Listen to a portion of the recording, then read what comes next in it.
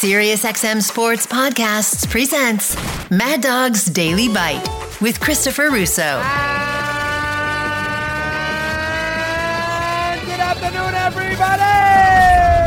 Well, he called match 2 today. Not a lot of drama, but he'll have hopefully some on Sunday with the men's final. Here's our good buddy P-Mac, who has been ensconced in London for a while. Patrick, good to talk. How are you today, pal? Okay?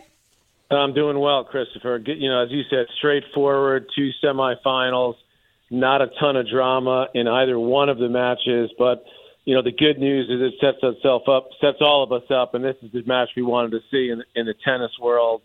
Alcaraz against Djokovic in the Wimbledon final. So I think we got what we wanted, again, with 2 matches today that were pretty straightforward from start to finish.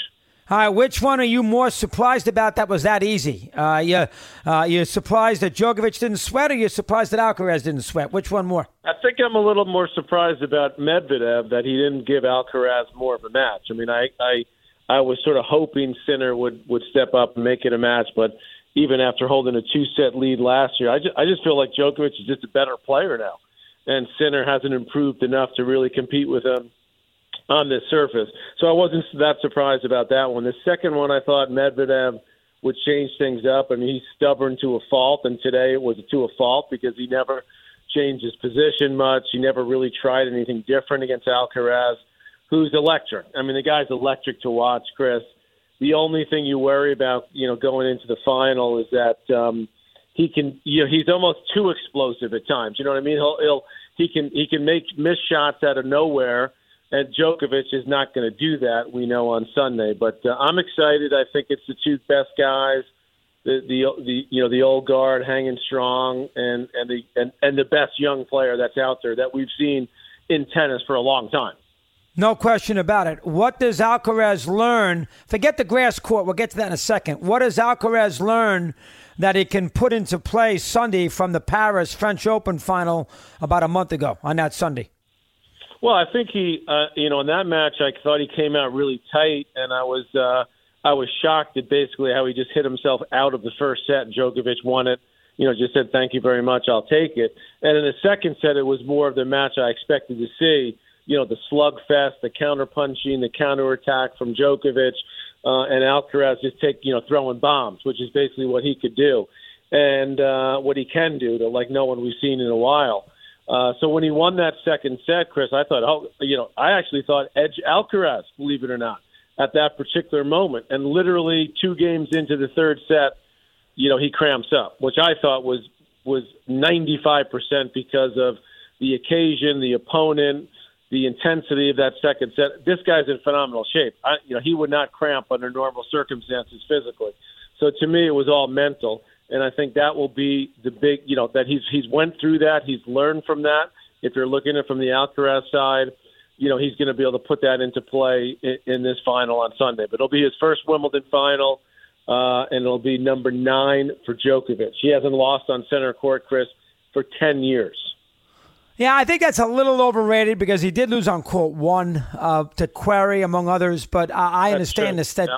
I do understand the statistic. I got some rules I want to get to you too, but let's talk about game plan. I mean, listen, he plays well when he's behind. He plays great in the tiebreaker, and he's a great front runner. So I don't know what the answer is. If you were Alcaraz's coach, what would plan A be, and what would plan B be for Sunday morning? Well, plan A is go big because he actually can go bigger than Djokovic. I mean, he can hit bigger. He's more explosive off both wings. But what then comes with that is a little bit more high risk.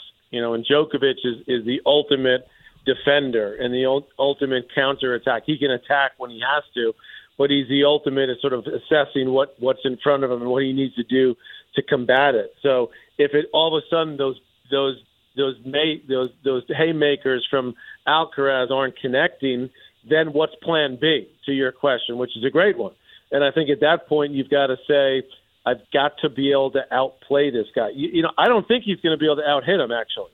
So I actually think plan B should be plan A, meaning that he should come out with the idea, I'm going to attack when I can, but I'm also going to play some slow ball when I can to show Djokovic that I'm willing to pay the price physically to win this match, that I believe I can run with you. I believe I can hang with you for 3-4 hours. Because I don't think if you send that message to Djokovic that you can actually just out-hit him. Is there a chance, because we haven't seen the type of firepower in a long time, maybe ever, that we see from Alcaraz? Sure, there's a chance that he could get hot. Remember Marat Safin? You know, we played Pete Sampras in that U.S. Open final one year, and like, oh my God, this guy just completely overpowered the great Pete Sampras, who was known as a power player. So if Alcaraz could, there's the chance, Chris, that all of a sudden it's like, boom, this is it. He's just going to go for it, and it's going to go in, and he wins 3-4 and 2. Yeah, I don't think that will happen. I think it's got to be Plan B. Number one. I don't either. So what I think Plan B is to use the versatility. He was very successful today against Medvedev serving and volleying. It won't be as easy against Djokovic because Medvedev is so far back. It was easy pickings. But you have to put that into the game. You have to use that slice backhand. You have to be willing to make Djokovic cover not just the far end of the court, Chris, but the end closer to the net. You understand what I'm saying? Most people don't get this in tennis. Like you could keep pushing the guy back, but you actually make him then come forward and cover that part of the court. I call it the interior part of the court, from the service box in. I haven't seen many players that can do that the way Alcaraz can. Can he have the nerve to do it when it's all on the line on Sunday in the Wimbledon final? In other words, can he execute it? That's going to be fascinating for me to watch. Do you think he believes? I do think he believes, yeah. I think he's that good. I mean, I think he's got that much moxie. I think he does believe. Now, we're going to find out. And even believing doesn't necessarily mean he's going to win. It's, Djokovic has more subtlety and variety to his game at this point in his career. He's just better. You saw today when he got a bad bounce, he's able to get the ball back, keep it in play. And that's something that he has an edge in that department in a big way. So Alcaraz, he's got to use a little bit of that, but he can flat out hit Djokovic, but he has to do it at the opportune moments, and he has to use some setup plays to make that happen. Why is Djokovic so invincible in these tiebreakers? He has what he never loses. He never loses a tiebreak. It's incredible every time you turn around. Okay, I'm going to explain to you why, and of course he's mentally tough, and people say no. The reason is because not only does he have the best technique off every shot, meaning the stroke production. So when things get tight, there's less of a chance that anything's going to go wrong. So he has that ability, right? Then he has the ability to do what I call is calibrate his shots. In other words, put 60% spin on it. No, now I'm going to put 90% spin. No, this one I'm going to hit a little bit flatter because I'm on the run, but I'm going to hit it down the middle and not down the line. He has the ability to do that shot to shot better than anyone in the history of tennis. That he can calibrate and change his shot from shot to shot, point to point. And that mobility, that flexibility, that malleability is what makes him so good now, particularly on this surface, which requires that to be successful. Yeah, just good answer. The one thing I would say if I was Alcaraz, I'm going to attack Djokovic's second serve. I know that's a great, and he did that really well today against Medvedev. That's a great point. Have to do that. If there's a weakness with Djokovic's game, he can be a little soft at that second serve, and he doesn't double fault. But it's not. I can get it back. It's not a big second serve, and if I'm Alcaraz, I got to go after that as much as I possibly can. How about that? You agree? I totally agree, and I thought he did a masterful job of that today against Medvedev, who's known as one of the best servers in the game. He took away his ace game essentially with his length and his timing and his ability to return the big first serve, and then Alcaraz was able to absolutely pummel Medvedev's second serve. I think Brad Gilbert and I talked about it. I think he was at like 30% of points won on his second serve, and that is unbelievably low, maybe even in the mid-20s throughout most of the match. So he was getting punished, and you're right. That may be the shortest ball you'll be able to attack. Because once you get into the rally with Djokovic, he keeps very good length, and as I said, he can calibrate his shot. So I think you're spot on, and I think Alcaraz has the ability to do that off both wings. Do you think, what sort of percentage you want to give Alcaraz? He's got 20% chance of winning, 30%? I would say he's got about a 35% chance, 35%. I'm going to say a little over 40. I'm going to say like 44. I think it's a 56-44. I think Djokovic is a favorite. I don't think he's as big a favorite. I think Brad Gilbert put him, he likes to put it in football terms as a 4.5 point. I'd go a little less than that if I would say, he's a touchdown favorite, but I think it's close. And I say that because, they played twice. The first time they played in Madrid, which is clay, but it's quick. It's a little faster because it's a little bit of altitude. And it was an unbelievably tight match over 3 sets the entire match. Then again, we saw them play 2 sets at the French. I call it 2 sets because the last 2 didn't count because he couldn't move. And I mean, these guys can go toe to toe. Okay. So I think absolutely Alcaraz with his firepower and his athleticism has the game. Does he have enough guile and experience and K-State keeping to the basics when it matters most on the biggest points? That I'm not sure about. Yeah, and I tell you, too, I actually think it's a bigger match for Alcaraz than it is for Djokovic. What's Djokovic still have to prove? I mean, you like to see him get a calendar Grand Slam, okay?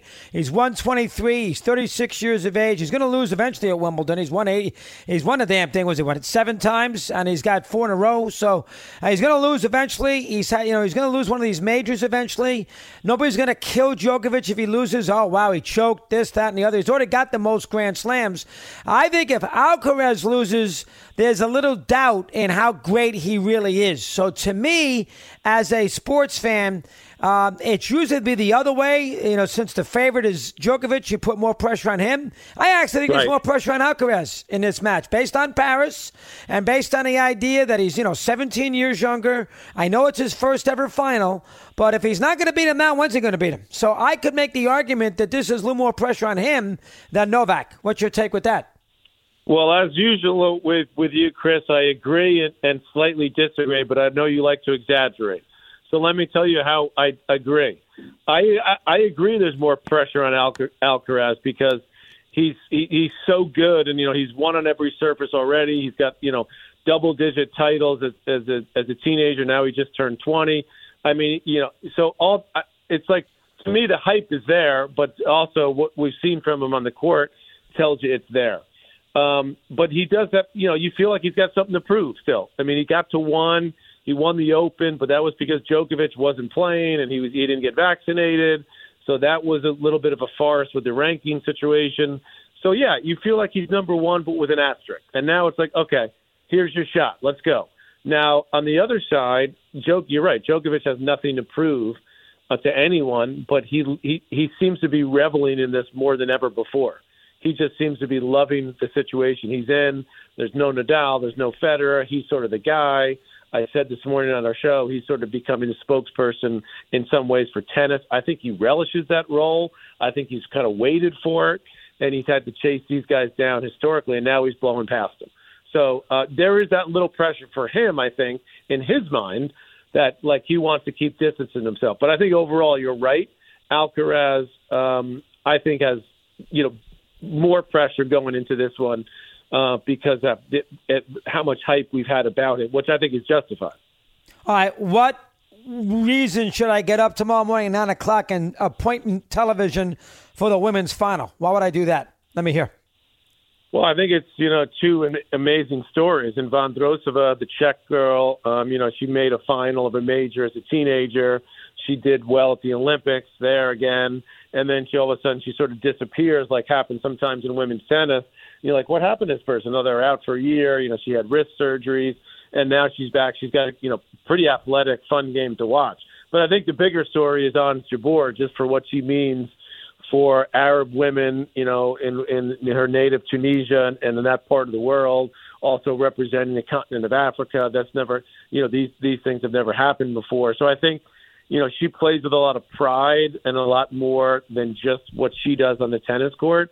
It's too early to, say she's an icon, but I mean that she's that type of persona in that part of the world. So I feel like it's destiny for her because Wimbledon final last year, U.S. Open final. Quite frankly, Chris, I didn't expect her to do this well this year, and she's had a brutal draw. I mean, Andreescu early, then Kvitova, 2-time Wimbledon champ, then Rybakina, the defending champ, then Sabalenka.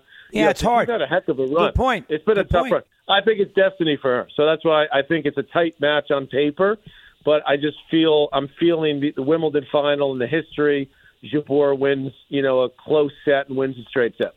Swiatek loses, of course. That's Patrick's big friend, and out of there at the quarterfinals. We'll get to that maybe at the U.S. Open. 2 rules today, and I know your brother, who I love. You know how much I love him, but he never gives the umpire a break. I mean, I thought both calls on Djokovic were correct. If we're going to have a shot clock, serve the ball then, damn it, when it hits before it hits 0. Why have it up there? I mean, what's the point? Was it a guideline? No, it's not. It's a rule. And number 2, I saw it on replay 3 times. I thought he was a little excessive with the grunt as well. The ball was long past his racket over the net, and then he grunts. So I didn't have any problem with the chair umpire's decision on those 2 calls. Let me get your thoughts on that before you go. Well, let me start with the hindrance. I agree. I mean, they need to call it way more than they do. And what happened there, Chris, was Djokovic hit it, and when he hit it, it was one of those ones where he thought it was going to be a winner. So he sort of thought that's my read on it, because he thought, I'm going to win the point and the clean winner, and then the guy gets the shot back, and I thought the umpire made a great call. I mean, I could understand Djokovic was annoyed because he's like, this is the Wimbledon semifinal, what are you doing? But at the same time, it should be called, and it should be called a lot more often. And you got to credit Djokovic for not letting it bother him at all. I mean, he didn't care at all. And what was number 2? The violation with the time warning on a serve. He deserved that. Oh, yeah, absolutely. Yeah. And by the way, they're giving him leeway before that, because when they call it officially for the first time, you've already pushed the limit like a couple of times before that, okay? So the chair's paying attention to that. They don't want to get like overly involved, so they're just kind of keeping their eye on it. And they might say to you on a changeover, hey, Novak, Rafa, you're taking a little too much time, speed it up, right? But now that there's a serve clock, it's like in any sport. Some umpires do it, some don't. But, the bottom line is, I mean, it's at 0. And like you said, I mean, either you're going to pay attention to it or not. But again, the way Djokovic handled these, they're putting a pest where he could have imploded just by that stuff. But now he's like Mr. Zen. He's totally, he's chill about everything. And he has this amazing calmness about him and this self-belief. And as I said earlier, Chris, to me, he's just relishing this moment. Like that he's Good the point. guy. There's no big 3 now. It's Novak and everybody else. I think he wins. I got to give Alcaraz a set. I'll say Novak in 4. Let me hear. Alcaraz in 5. Wow. Only you would go out on a limb. You call a good match. I'll be watching. Answer your texts when I text at 9:20. I want to hear from you. All right? Have a good one, Chris. Take care. All right. Want more Chris Russo? Listen to Mad Dog Unleashed weekdays from 3 to 6 p.m. Eastern on Mad Dog Sports Radio, Sirius XM Channel 82. Mad Dog's Daily Bite is part of the Sirius XM Sports Podcast Network. If you've enjoyed this episode and want to hear more, please give a 5-star rating and leave a review. Subscribe today wherever you stream your podcasts.